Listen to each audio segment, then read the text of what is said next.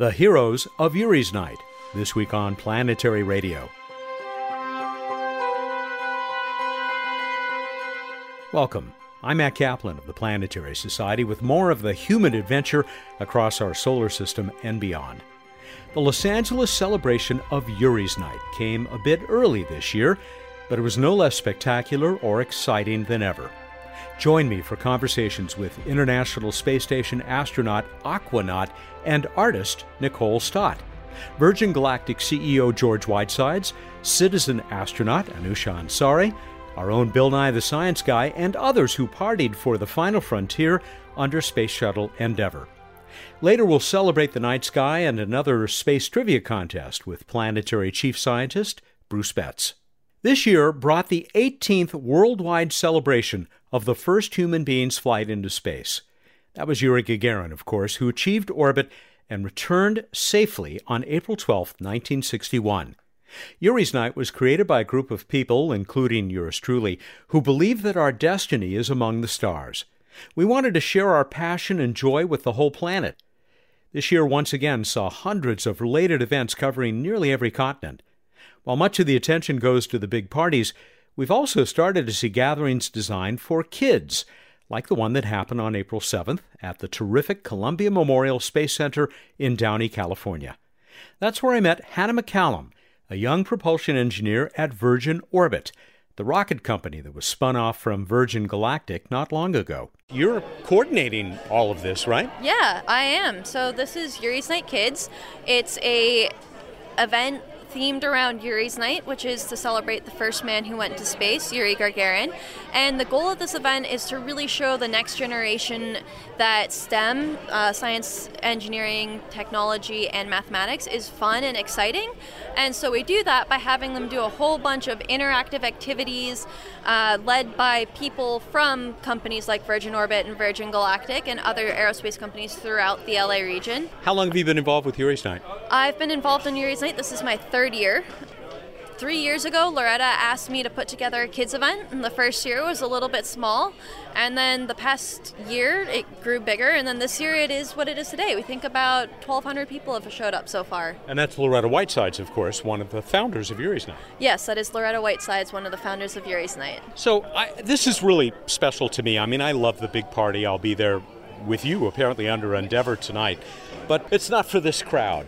This is pretty special. And they told me that they think they might have like double the attendance this year that they had for Yuri's Kids last year. Yeah, I believe that's actually accurate. Last year we had about 1,000 people. Last I checked, at least we had 1,200, but that was at noon. So we might have had all 2,000. We were counting with wristbands, so I think we gave away all 2,000 wristbands today. When I found you, you were out at a baseball diamond firing off rockets. So that's one of the best things about this place is that they have a baseball field at which we can launch smaller A-class engine rockets, so very small solid rockets, but it's always the wow factor. It's the fire, it's the whoosh, it's watching the parachutes deploy that gets kids really, really, really excited about rocketry. In fact, that's how I got excited about aerospace back when I was a kid. Model rocketry. Very much model rocketry. I did it with my dad. We took wrapping paper tubes and Easter eggs and built our own rockets and then attached engines to them and lit them off in our front yard area, which was a cul-de-sac with a 9-volt battery. Amazing. You didn't make your own engines, I hope.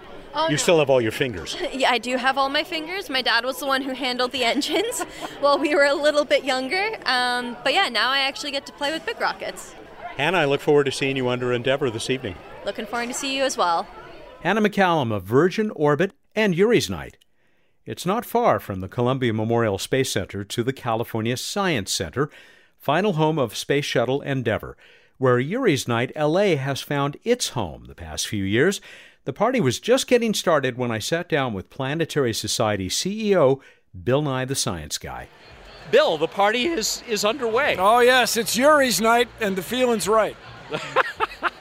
You did a sound check and people thought the program was starting. Well, this is a detail, Matt, but they wanted one of the people performing in the show to do the sound check, saying 1, 2, check, hey, 1, 2, without any apparent so-called situational awareness, as we say in the military, that if you put the recognizable guy on the stage, people will draw conclusions. It's just, Yeah. who am I to judge? I'm just a guy. All right, lead on. Not your first Yuri's Night.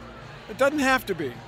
So there's Captain Kirk. There's a lot of, it's kind of Comic-Con really focused on space. And, you know, I'm so old, Matt. How old are you? I'm so old. I remember when Yuri Gagarin flew around the world. I was 4 years old, and it was a big deal. And my understanding is the guy was a test pilot, right stuff kind of guy, and they were concerned the retro rockets were not going to function all the way up to function that you might hope for. So he jumped out of the capsule and parachuted to Earth from 10,000 feet. That's amazing. Yeah, it is. Way to go, Yuri. We should have a night for you. He's worth celebrating, that's for sure. Yeah. This has been going on now for years and years. This is a celebration of space exploration. 2 questions we all ask: where did we come from? Are we alone in the universe? If you want to answer those questions, you got to explore space. And what charms all of us, or drives all of us, is the idea that we could go work and, to the extent possible, live comfortably in space. We're here at the California Science Center in the shadows of the Endeavour space shuttle, and every mark, every imperfection tells a story. It really gives you pause for thought what an enormous vehicle it is, how it flew on orbit for years, landed successfully. It's really an amazing thing. And we shipped it all the way up here. And I'm so old, Matt. How old are you? I'm so old. I was working at Boeing when the 747 transport aircraft was getting upgraded, some hydraulics. I was standing on the dry lake bed when that 747 flew over when the first capture test with Enterprise, the shuttle that never made it into space. I say wow to you, my friend, wow. It was fun. But as an engineer, the space shuttle was a kludge. I mean, I don't mean to be critical. I am being critical. It ended up costing $1.5 billion a flight. That's just too much money to get that job done. So now we have the Space Launch System in development, and SpaceX, of course, is going wild. And nobody's really sure what Blue Origin's up to, but it's going to be cool. Yuri's Night is a celebration, really, of the beginning of human spaceflight, 1960. It's really remarkable. I shudder a little bit every time I've walked in this room and I look up at that spacecraft. Well, it's freaky. Yeah, I know what you mean. It gives you pause. This is a product of a lot of political compromise and of a lot of remarkable engineering. And the biggest job that to my way of thinking, this spacecraft and the International Space Station does is really statecraft. Brings people from different countries and different space agencies together, working together in Earth orbit. It's really a worthy thing. Somebody said space brings out the best in us. Yes, who would say something like that? No, it does. You solve problems that have never been solved before. And the things that engineers and managers learn flying space shuttle is influencing everything we do now in space. So it was a stepping stone. It was a intermediate step. But what we all want to do is send people farther and deeper into space, beyond the moon and then onto Mars. And for those of us, you out there, who want to land on the moon and have humans walk around on the moon, okay. But keep in mind, the goal is to go farther and deeper. People have been to the moon. It's a desolate place. The geology that was done there, that is to say the rocks that were brought back, helped us understand the age of the Earth and the origin of the moon, and that's great. But we want to go look for life, man. We want to see if there's something alive on another world. And the 2 places to look are Mars and Europa. And there's an argument for Enceladus on Saturn, but a very strong argument. But Europa is the one that I want us to focus on next. Everybody, if we were to discover evidence of life on another world, it would change the course of history. And here on Yuri's Night is the beginning of human spaceflight, the beginning of this journey to go looking for life on another world. It's a remarkable time. You're very good at this. Could I get you to come back on the radio show now and then? Yeah? No, Matt, thank you. I'm not letting you get an insightful brilliant journalist questions. But I hope you all come to the California Science Center at some point. Look at the Endeavour. It's really beautifully displayed, and you can get right up next to it. It doesn't matter the weather. It's in a beautiful hangar. And I hope it gives you a pause. You know, it's, as we like to say, it's about the size of a 737 airplane, but it's built for speed, extraordinary speeds. I was there for, it was a launch of STS-85, I think, during the Science Guy show. That was delayed. The launch was delayed because of the weather in Spain, which is where one of the emergency runways is in the event that you'd have to land early. Do you know how long it took to get to Spain? 7 minutes. It's just very much out of your everyday experience, the speed of rocket ships. So I was all ready to wrap up, but you kept going, so now I got one more question. Yes, George Whitesides of Virgin Galactic. I spoke with him a few minutes ago. Congratulated him. He's going to be in that seat in a few minutes. Good. Do you want to take a ride? Oh, yeah, but let's see 7 flights at least. I mean, I'd go on the second one, but we make jokes, but yeah. There's some days, I know your wife, there's some days she'd be very happy for you to go. But what I'm saying is, you guys, it's still an extraordinarily dangerous thing because of the extraordinary speeds that are involved. Speed injures, is that the old saying? It's like that. So it's really, they're part of this new space movement where SpaceX has this extraordinary idea to reuse boosters, and Virgin Galactic wants to take people into space and experience weightlessness for a few minutes and see the Earth from above. Every astronaut who's ever flown, cosmonaut, taikonaut, says the same thing. When you see the Earth from above the atmosphere, it changes you. It changes the way you feel about the Earth. So the more people that can get up there, the better. It's fun to talk to you for more than 3 minutes, but they need you on stage. Oh, we got to work. Yes, you got to go work. Do what you do. The Planetary Society's prepared a little slideshow. That's me. I've prepared a little slideshow. And I'm going to talk about our accomplishments at the Planetary Society and try to get everybody here to join so that we can go farther and deeper into space. And dare I say it, Matt, change the world. Go share the passion, beauty, and joy, sir. Thank you. Not long after talking with Bill Nye, Nicole Stott joined me in my little corner of the vast room housing Space Shuttle Endeavour. Nicole spent just over 100 days circling our planet, mostly on the International Space Station. While part of the ISS Expedition 21 team, she participated in the first live tweet-up from space. She did extravehicular activity, and she was the last ISS astronaut to return from space on a shuttle. She'd go into orbit one more time on STS-133.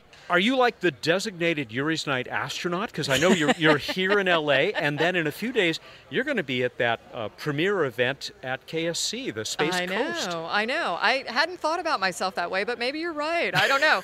And I've been trying to get out here for the last 4 years, so I'm really excited. Maybe I'm making up for it. It sounds like you're going to catch up. You've had some of your colleagues here. Ms. Cristoforetti, I think, yes. Did I pronounce it correctly? Yep, Samantha, yeah. Lovely person who we had on a couple of years ago. You have this unique background. Well, it's not unique, actually, because I know that there are Apollo astronauts who have also become artists and have praised your work. It is that intersection of art and space and more broadly science that we love to talk about on this show when we can, and here's an opportunity to do that. Could you talk about what inspired you? And that's going to lead back into Yuri's Night. Yeah, I think I've always been, my mom always said the artsy craftsy one, kind of, that's always been part of my life. But I've always loved flying and how things fly. And if you want to know how things fly, why wouldn't you want to know how rocket ships fly? And then, so those two things have been going on in my life forever. I had the opportunity to paint when I was in space, which was watercolor. We could have a little conversation about that. That's you were the fun. first, right? For watercolors. As it turns out, I think that Richard Garriott brought up some paints and did an interesting little demonstration with stuff. I don't think he painted with brushes, but he did. He had paint in space, so we'll give him that. I just, somebody told me, oh, Nicole, you're the first to paint in space. I'm like, how can that be, but stranger things. But yeah, first watercolor, we'll go there. And it was awesome because And I wish that maybe they need to send me back for this, because we didn't videotape the painting in space. I have one picture that my crewmate Bob Thirst took. The painting in space with watercolors, you could use that as a demonstration of just what it's like, what the physics of living in space is all about, from the way the water floats out and the surface tension of the brush sucking the water into it and all. I mean, it was really beautiful, and it was a lot less complicated than I thought it was going to be. Everybody takes pictures when they're up there. Yeah. You've already started to touch on how this was distinctive, how this brought something else. Obviously, your own mind, your own experience of it was part of what you were expressing. Of course, up there you can't paint in front of the window. There's no plein air thing at 5 miles a second. You know, what you want to paint is gone before you can get the brush to the paper. So I had printed out a picture of something I really thought was beautiful and painted that. But I think there's something to, you know, beyond taking a picture of something where it's your own interpretation. It's kind of your own thing when you paint it, when you draw it, that comes out a little bit differently. And the inspiration is certainly, you know, what I saw with my eyes, what I was able to take the picture of. But I feel like I'm investing a little bit more of myself in it when I paint it. And I've got endless images for inspiration. Probably last me the rest of my life, quite honestly. And you are part of what has become a long tradition of astronaut artists. Yeah. Do you feel that connection to? I absolutely do. You know, we go. The first that we know of was Alexei with his colored pencils drawing that orbital, Alexei sunrise. Leonov. Alexei Leonov. And of course, you have Alan Bean, who retired to become an astronaut, or retired from being an astronaut to become an artist. And he's been a wonderful mentor to me. I think I'm only the second person to retire and become, take on art as kind of a full-time thing. But I've just discovered more and more, and over my time working with NASA, that I think it's more of a norm to have people that you normally think of as just sciencey, techie, astronauts, engineers, scientists, that they, for the most part, there is something creative and artistic going on there too. And I think that's more of the norm than the not. And I even curated an exhibit about a year and a half ago where I brought a bunch of my friends at JSC together and all of their artwork and showcased it at Space Center Houston. And I had them give me like a little 2-sentence blurb on how science and art have intersected in their lives. And it was so well received. I mean, we had everything from stained glass to paintings to wood sculptures and musical instruments that had flown in space, Karen Nyberg's dinosaur that she sewed while she was on the space station. Those kinds of things that are just, I think it's more a blend of art and science and people than we tend to think about. And I couldn't agree more. And this is, as I said, this is a point we like to bring out whenever we can on the show. We don't get the opportunity often enough. That there is something at this intersection of science and art that if it's a Venn diagram, they overlap quite a bit. Absolutely. I'm looking at your tie. I know we can't see it on the radio here or on the podcast, but we'll post a picture. I'm looking at the tie and I'm thinking, even for scientists, I think the visual and even the beautiful visual just clicks with our brains a lot more than the ones and zeros do. I mean, there's a lot of ones and zeros coming back from Hubble, but is that what these people are really, they're putting it out in a way that, it makes beautiful art to hang over your sofa if you want to appreciate the universe. But I think that it scientifically, from how we understand what we're seeing and all those ones and zeros, it's orders of magnitude easier and perhaps better, I think, to look at it from the visual standpoint than just ones and zeros. Before we leave this topic of art and space, I've got to ask you about one big mixed media piece, Coastline. You know the one I'm talking about. It's just gorgeous. That is, I think you're talking about the wave. Yes. So that was my inspiration for the watercolor that I did in space, too. And I've done several pieces based on it. It is a tiny little chain of islands on the northern coast of Venezuela. Literally, to me, it looked like somebody had already painted a wave on the ocean. It's about 50 miles east of Bonaire, so Aruba, Curacao, Bonaire, about 50 miles east. But sadly, it's part of Venezuela. So to get there, you got to go through, or Caracas, I'm sorry, to get there. And I'm not ready to do that with my 15-year-old son yet. So we'll get there Maybe eventually. someday, yeah. Eventually, we go diving in Bonaire about once a year, and so you can almost see it. Got to get there at some point. Yeah. Speaking of diving, you were also one of the Nemo aquanauts. Yes. Yeah. Tell us about that. And you may please a sentence or two about what Nemo is Okay. for people who don't remember our previous coverage of it. Okay, so NEMO, which NASA is always wants to come up with some acronym to call things. So NEMO stands for NASA Extreme Environment Mission Operations. Well done. Well done. Yes, and it's amazing that I remember that. But basically we go underwater and live for an extended period of time in a habitat called Aquarius. It's about the size of a school bus, sits at 60 feet underwater. It is the closest analog to living and working in space. We have a full mission there, scientific, operations that go on. We communicate with our topside team just the way we would from space with mission control. We've got experiments going on inside the habitat. We're going out a couple times every day in our scuba gear or our hard hat dive gear and walking around the surface of the ocean. EVA. And we treat it like a spacewalk. With the comm protocols, the safety checks we go through before we exit the wet porch, and it is absolutely the best overall preparation for what it's going to be like to live and work in space. In space, okay, but do you think it might also be valuable for those men and women who may someday live and work on the surface of Mars? Oh, absolutely. Or when we go back to the moon. I think there's total, the parallel is so beautiful. And I mean, a lot of what we were doing when we would go out on these EVAs from the habitat was, developing new surface exploration techniques, communication protocols, how you'll work with tools, building structures, all those kinds of things that we'll do when we get back to the moon and go on to Mars. Great analog for space. Yep. Living in space.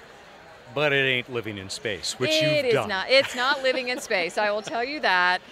But we call it inner space. You go to space. You go to the space station. When we go back to that's the outer space thing. But there's definitely I think there's a human value aspect to going and living in inner space as well. This relationship you develop with the planet by seeing it in a whole new way from under the ocean to how we appreciate Earth when we see it from space as well. What would you call it? The underview effect? I don't- mean, talk about the overview Yeah, effect, which I'm sure had a lot to do with your artistic inspiration. It absolutely does. And, because to me, I was going to be painting no matter what. So why not have the subject be this beautiful part of this beautiful experience I had in space, and to share that experience, both from the making people aware that are not, which, I mean, it's like having a fork in my eye when I think about people that don't know that we have a space station, don't know that for the past 20 years there has been continuous human presence in space. So we need to make people aware of that. Art is a way to communicate with audiences that might not otherwise think of that. And communicate in a way that says, hey, everything we're doing up there is about improving life down here on Earth. And then getting to the overview effect thing, I think the art also allows me to share the experience from an Earthling and Earth appreciation standpoint. I think if you come back from space without admitting that there's this life-changing effect that happens on you, then you're not human. There's something wrong with you if there is not like an overwhelming impact on your life as a result of it. And it might even be subtle. And I'll speak about it tonight. I mean, my main theme tonight is, and it sounds really simple, and it might fit with your theme too, is that we live on a planet and we are all Earthlings. I mean, that underlies everything else. The decisions we make, how we treat each other, the interconnectivity of everything that's on one side of the planet to the other side of the planet, the interdependence that goes along with that, and the fact that we need to acknowledge that we live on a planet and we're all Earthlings. Nice to know that you're able to express this so well with words, just as you do with a paintbrush.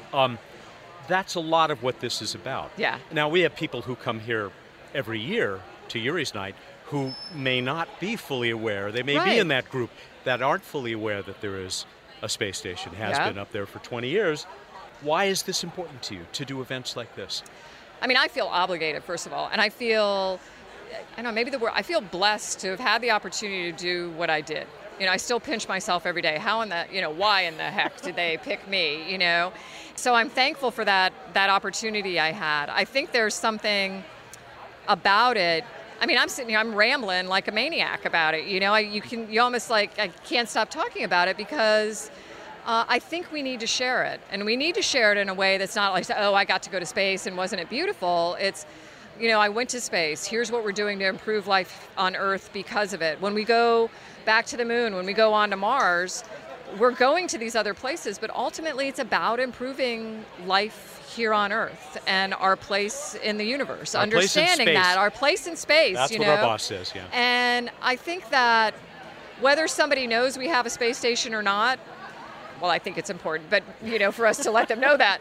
But making them aware, having them accept the responsibility perhaps to acknowledge who and where we are is really, really important. And events like this do it. The more people that come to something like Yuri's Night, where they're, perhaps just thinking, hey, I'm celebrating this event that happened 57 years ago, if they get kind of the broader sense of what that's all about, I think it's really important. Absolutely. Yeah. I got just one more thing to ask you about, because George Whitesides of Virgin Galactic will be sitting at that microphone before too long. You have a 100 days patch. I do. He's going to be taking people up for just over 100 seconds in Spaceship Two. Are you excited about lots more people like me, I should be so lucky, getting to have a little tiny taste of what you've had? I am absolutely excited about it. And one of the things I'll say tonight is I don't care if it's 5 minutes, if it's one orbit, if it's 100 orbits, it gets in you. I mean, you see it, you feel it, and it just becomes part of you. And the more people we can have experience that, the better. I always also have to compliment every astronaut I see who is wearing his or her Mach 25 patch. So super fast. Yeah. Thank you. This has been delightful, Yeah, Nicole. I really appreciate it. Have a great time at the party tonight. Thanks. You too. We'll be dancing. Astronaut turned professional artist Nicole Stott at Yuri's Night LA on the evening of April 7, 2018. Our coverage from Yuri's Night 2018 continues. George Whitesides has been my guest many times. He helped start the annual celebration of space back in 2001 on the 40th anniversary of Yuri Gagarin's pioneering flight. Since then, George has led the National Space Society, served as NASA's Chief of Staff, and has been Chief Executive Officer of Virgin Galactic for several years. As you've probably heard, the company's Spaceship Two, VSS Unity, returned to powered flight for the first time in more than 3 years. That flight was just 2 days before George sat down with me under Space Shuttle Endeavour. I don't really have a right to say this, but I was so proud to see that beautiful bird doing what it's supposed to do once again. Congratulations, George. Thanks a lot. It was a great day. All I have seen are other people throughout this busy hall also congratulating you, because I guess in a sense we do share in this, even those of us who haven't put down a deposit. Yeah, I mean, I think the vision of Virgin Galactic is to open space up to all of us, right? It was great get back to powered flight, and we're looking forward to flying again as soon as we get through data review and make sure we understand how we're moving forward. This is not the best environment to get a report on that flight, but I take it things went pretty much exactly as you would have hoped. Yeah, I mean, we were trying to do a 30-second burn. Seemed to go well. We'll have to go through data review to make sure that we understand everything. The rocket motor looked good. All the various components of the vehicle seemed to perform. So it's just great to be back in powered flight. Extremely exciting.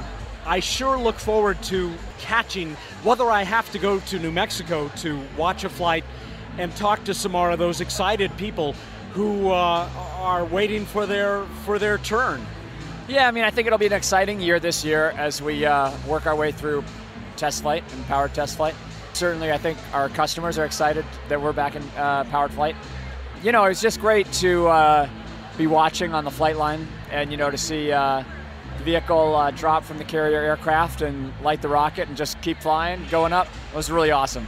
It's really a different company now. But can you say something also about that other division of Virgin now that is going to start taking small payloads up into orbit?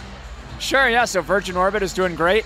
We recently spun it out. It's a fantastic group of people. They're based down in Long Beach, California. Yeah, I mean, I think you'll see a flight by them later this year, and it's going to be really spectacular. I think it's going to be the most responsive launch vehicle in the world. So, in other words, the time between making an order and being able to fly will be the fastest in the world. And that's, I think, going to be a big advantage to some of these small companies that are trying to get up their constellations and also to the U.S. government. Back to Spaceship Two. Are you still looking forward to your ride?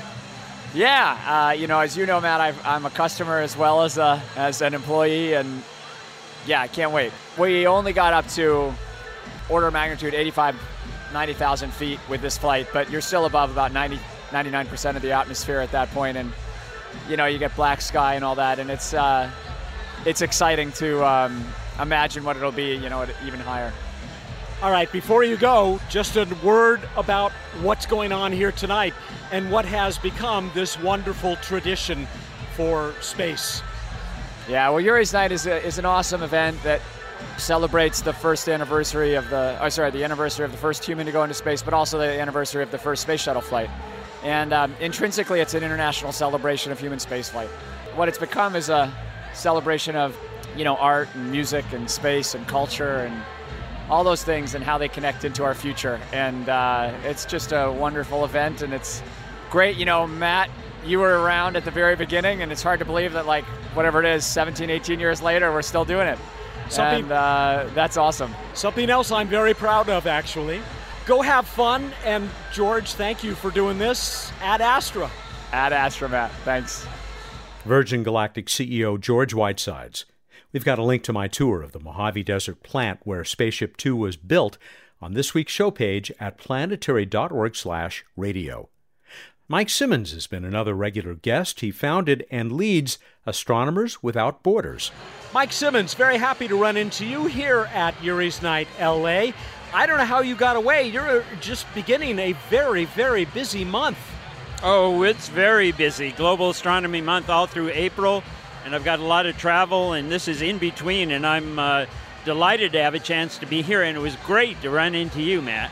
Global Astronomy Month, it will already have been well underway by the time people hear my conversation with you, although I will have given you a plug, because this is such a wonderful celebration of not just astronomy, but science all over the world.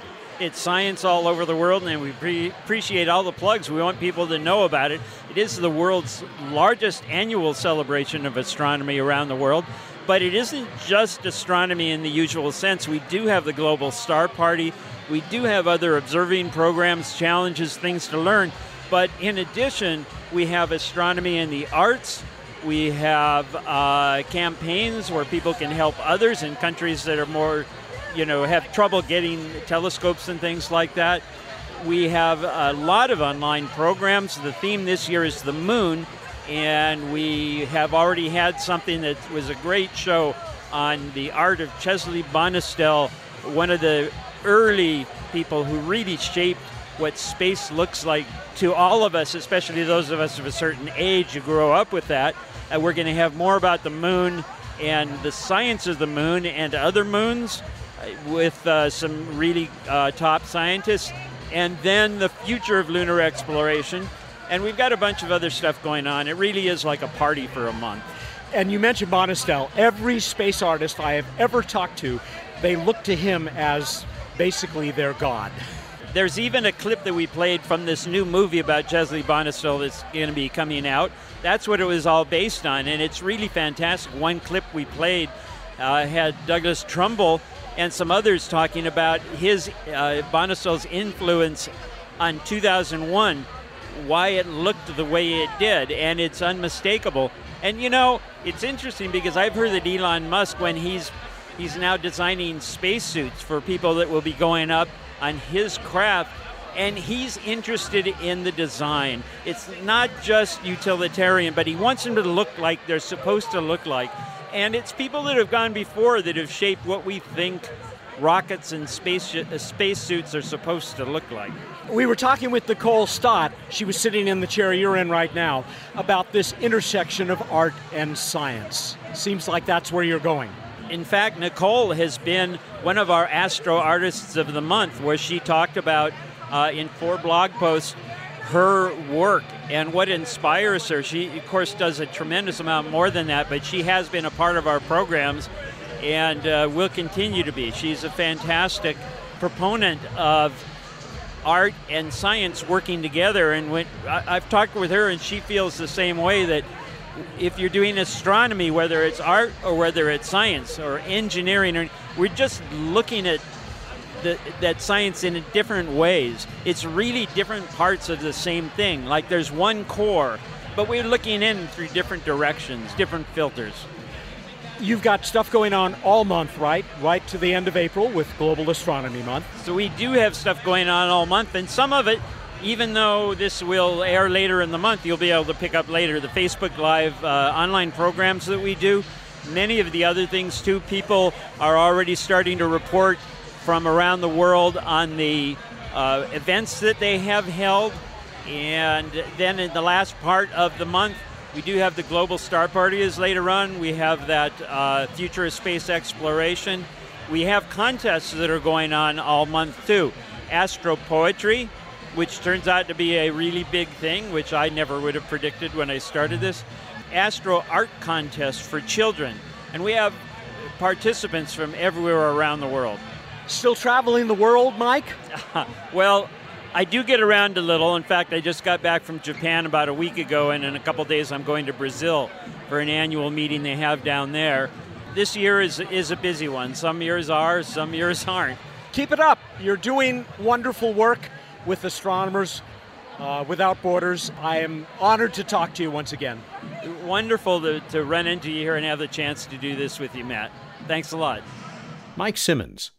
My conversation with citizen astronaut Anousheh Ansari will close our special coverage of Yuri's Night LA, but first, a quick visit with the emergency medical hologram that materialized right in front of me at the Party for Space. Well, who should we meet at Yuri's Night LA 2018 other than Bob Picardo? Thank you, Matt. I am a regular visitor to Yuri's Night here in Los Angeles at the California Science Center. It's a great party. You said you're the only Trek cast member here tonight. Yes, last year I think we had 4 Star Trek members. It's down to me. I am the, what's the word? The hardcore. You have to represent the entire franchise. The entire franchise. That's true. Make it so. Make it so. While we're talking about representing that franchise, there's another one, the Planetary Society. You're having quite a great run with the Planetary Post. Thank you very much. I'm honored by that since you are the host of Planetary Radio. For those of you who don't know, and I can't imagine that you listen to Planetary Radio and you don't know, but I host a monthly video newsletter called the Planetary Post about what's cool that's happening in space that month. I hope you'll check it out.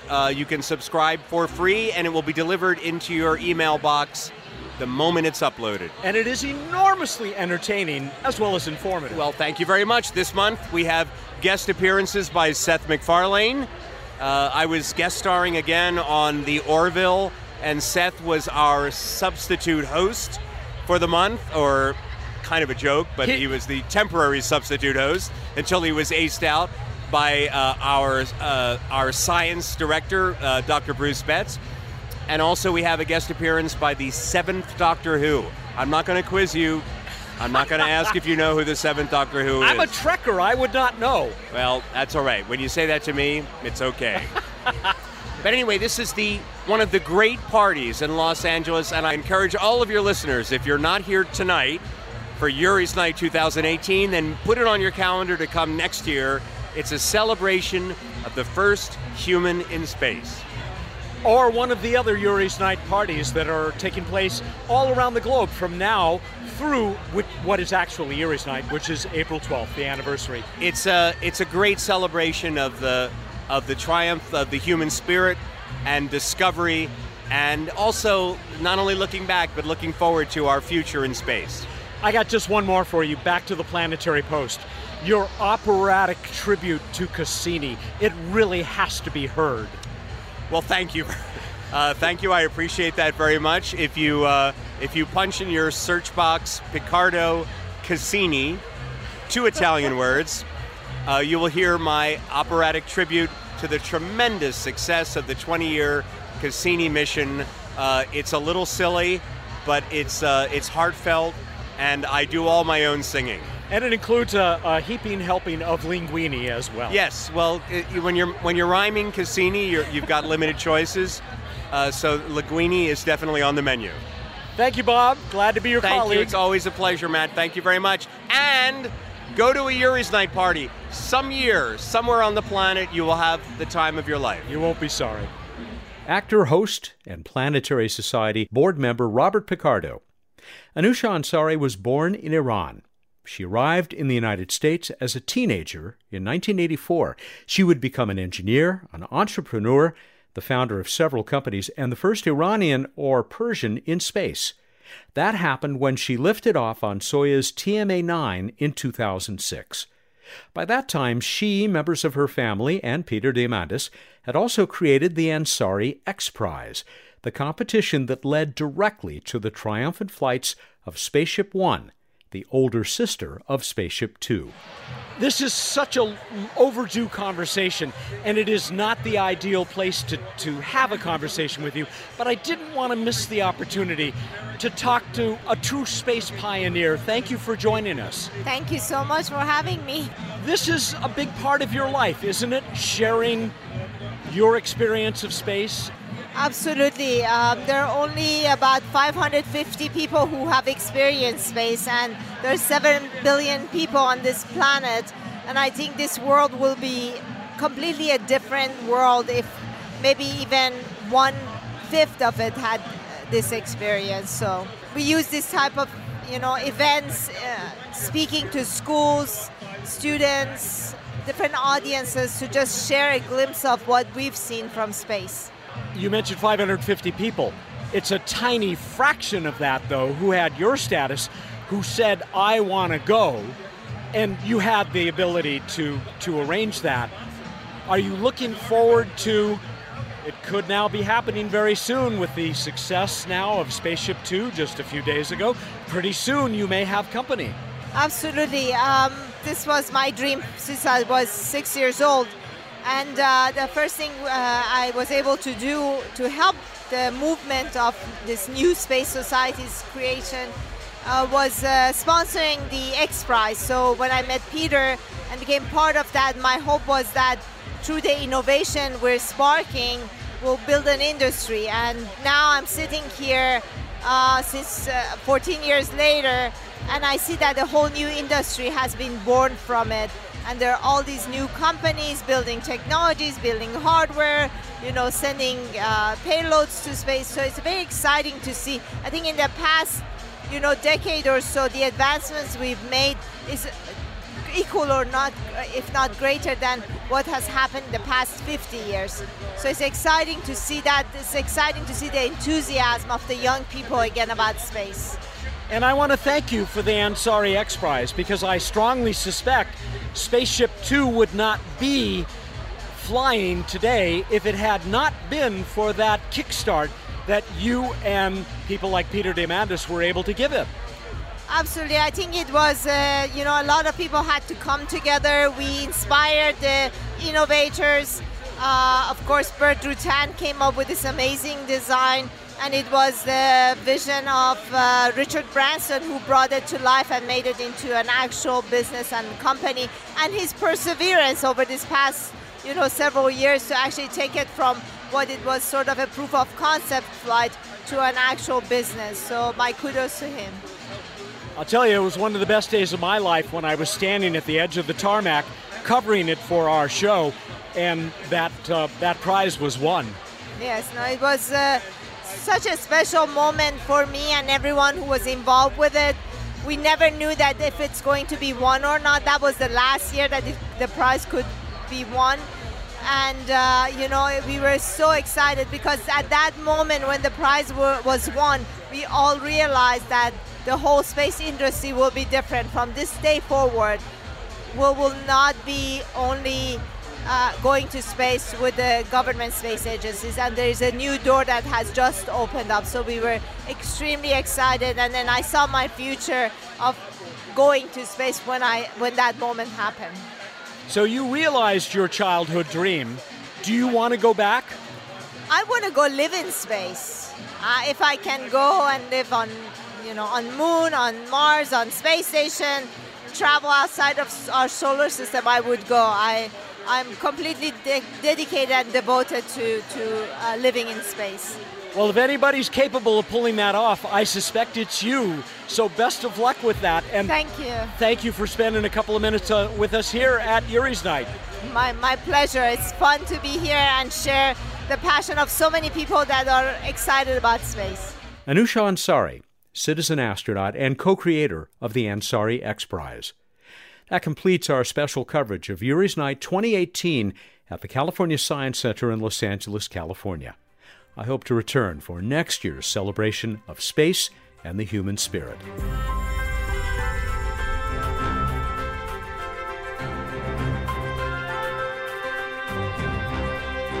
Time for What's Up on Planetary Radio. As always, joined now by the chief scientist of the Planetary Society. That is Dr. Bruce Betts. Welcome. Thank you. How are you, Matt? I'm doing really well. It was such a great time. I had such fun at Yuri's Night. I just am amazed that we get to have these wonderful people that we have just heard from on the show, none of whom you've heard yet because I haven't published it. It's like a secret. You'll have to trust me. They're really good. I'm sure they are. So what's really good up in the night sky? Oh, what's really good is Venus low in the west shortly after sunset. It's gotten a little higher. It is spectacular. And then Jupiter coming up in the early evening over in the east, also very, very bright. And it's coming up on opposition in a few weeks, the opposite side of the Earth from the sun.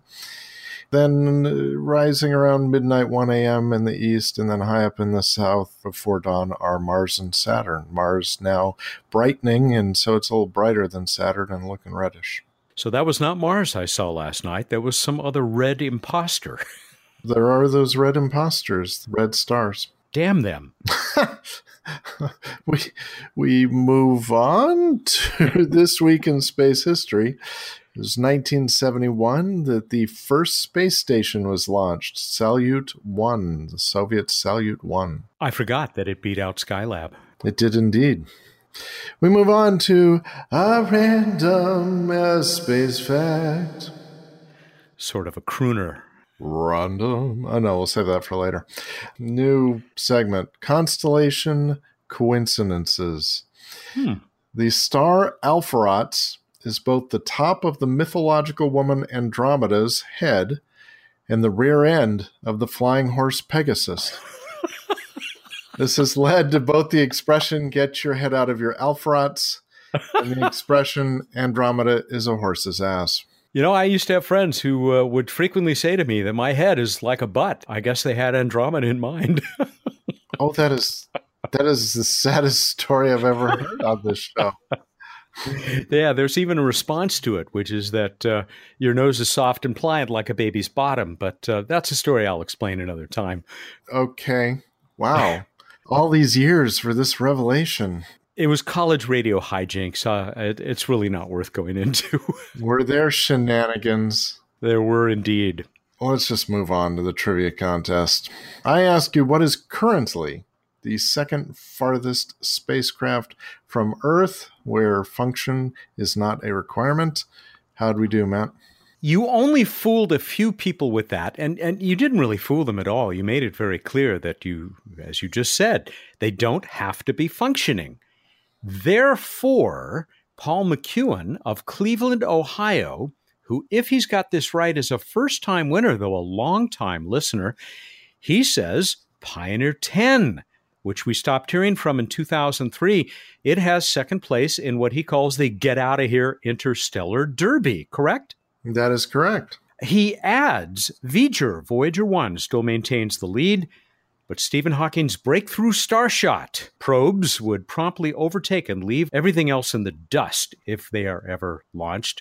Something we've talked about on this show, those little tiny laser-driven sails.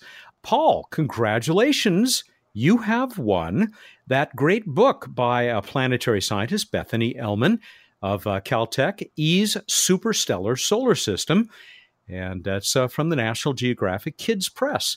Also, a 200-point itelescope.net account.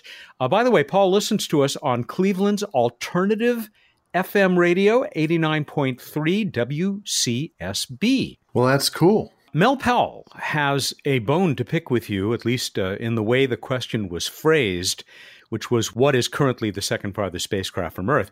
He says, we have no idea what distant civilizations have launched spacecraft. How can we answer this question as phrased? If, say, the Vulcans have ever launched even just one weather satellite, that's farther from Earth than first place Voyager 1, isn't it? Your response, sir. That's a point. That's definitely a point. Speaking of Star Trek, Mark Wilson in San Diego, my hometown, he said that actually Pioneer 10 will be destroyed by a Klingon bird of prey in the year 2287. True. Look it up. True. True. It's our fake news department. Anna Grunseth, Green Bay, Wisconsin. She says in our special section we have, you get to send us a note if you enter the contest. There's a section that says special greeting or message. She says no special greeting needed. Pioneer 10's plaque already took care of that. Dave Fairchild, our poet laureate, submitted some verse, actually 2 verses this time. Voyager 1 is the farthest we know. It's out in the heliopause, with Pioneer 10 sitting seconds away. They both deserve lots of applause. But back on the rail and coming up fast, a dark horse is flying through space. Hold on to your hats, because April next year gives Voyager 2 second place. Exactamundo. That's Latin. No, that's correct. That's part of what I thought was interesting about this is it's currently the second farthest is Pioneer 10, but not too long until Voyager 2 takes over as the second farthest. And then Andrew Kerr in Bethesda, Maryland says, wait another 200 years and it'll be New Horizons. That's interesting. We better check that out. We'll get on that. We're ready for next time. Continuing on in Andromeda land, because we found out she's got a fascinating story. In Greek mythology, who were Andromeda's mother and father? Hint, all 3 have constellations named after them. Go to planetary.org/radio contest. And you have until Wednesday, April 25th at 8 a.m. Pacific time to get us this answer. And what is waiting for you if you win? Well, of course, a 200-point itelescope.net account that you can use or donate to some other worthy organization or school to do astronomy all over the world from that nonprofit network of telescopes. And I know we said we were going to start giving away Planetary Radio t-shirts again. That's okay. We can do that. But we also have another Planetary Society rubber asteroid because Anna, our winner of the asteroid last week, she's already got one. And so she said she knows they're in short supply and in high demand. Well, we'll see. So you can win a Planetary Society rubber asteroid, as well as that itelescope.net account. How very generous. It is, aren't we? Aren't we ever? And we're done, too. All right, everybody, go out there, look up the night sky, and think about those little erasers you put on the top of pencils once you've worn out the eraser, if anyone actually uses pencils anymore. Thank you, and good night. I love those. I love all pencil erasers, actually. One of my favorite possessions was a pink pearl as a kid. This doesn't tie to the butt story, does it? Yeah, this is probably why they said my head was like a butt. Please finish the show. That's Bruce Betts. He's the chief scientist for the Planetary Society, who joins us every week, no matter how reluctantly, for What's Up. Planetary Radio is produced by the Planetary Society in Pasadena, California, and is made possible by its space partying members. Mary Liz Bender is our associate producer. Josh Doyle composed our theme, which was arranged and performed by Peter Schlosser. I'm Matt Kaplan at Astra.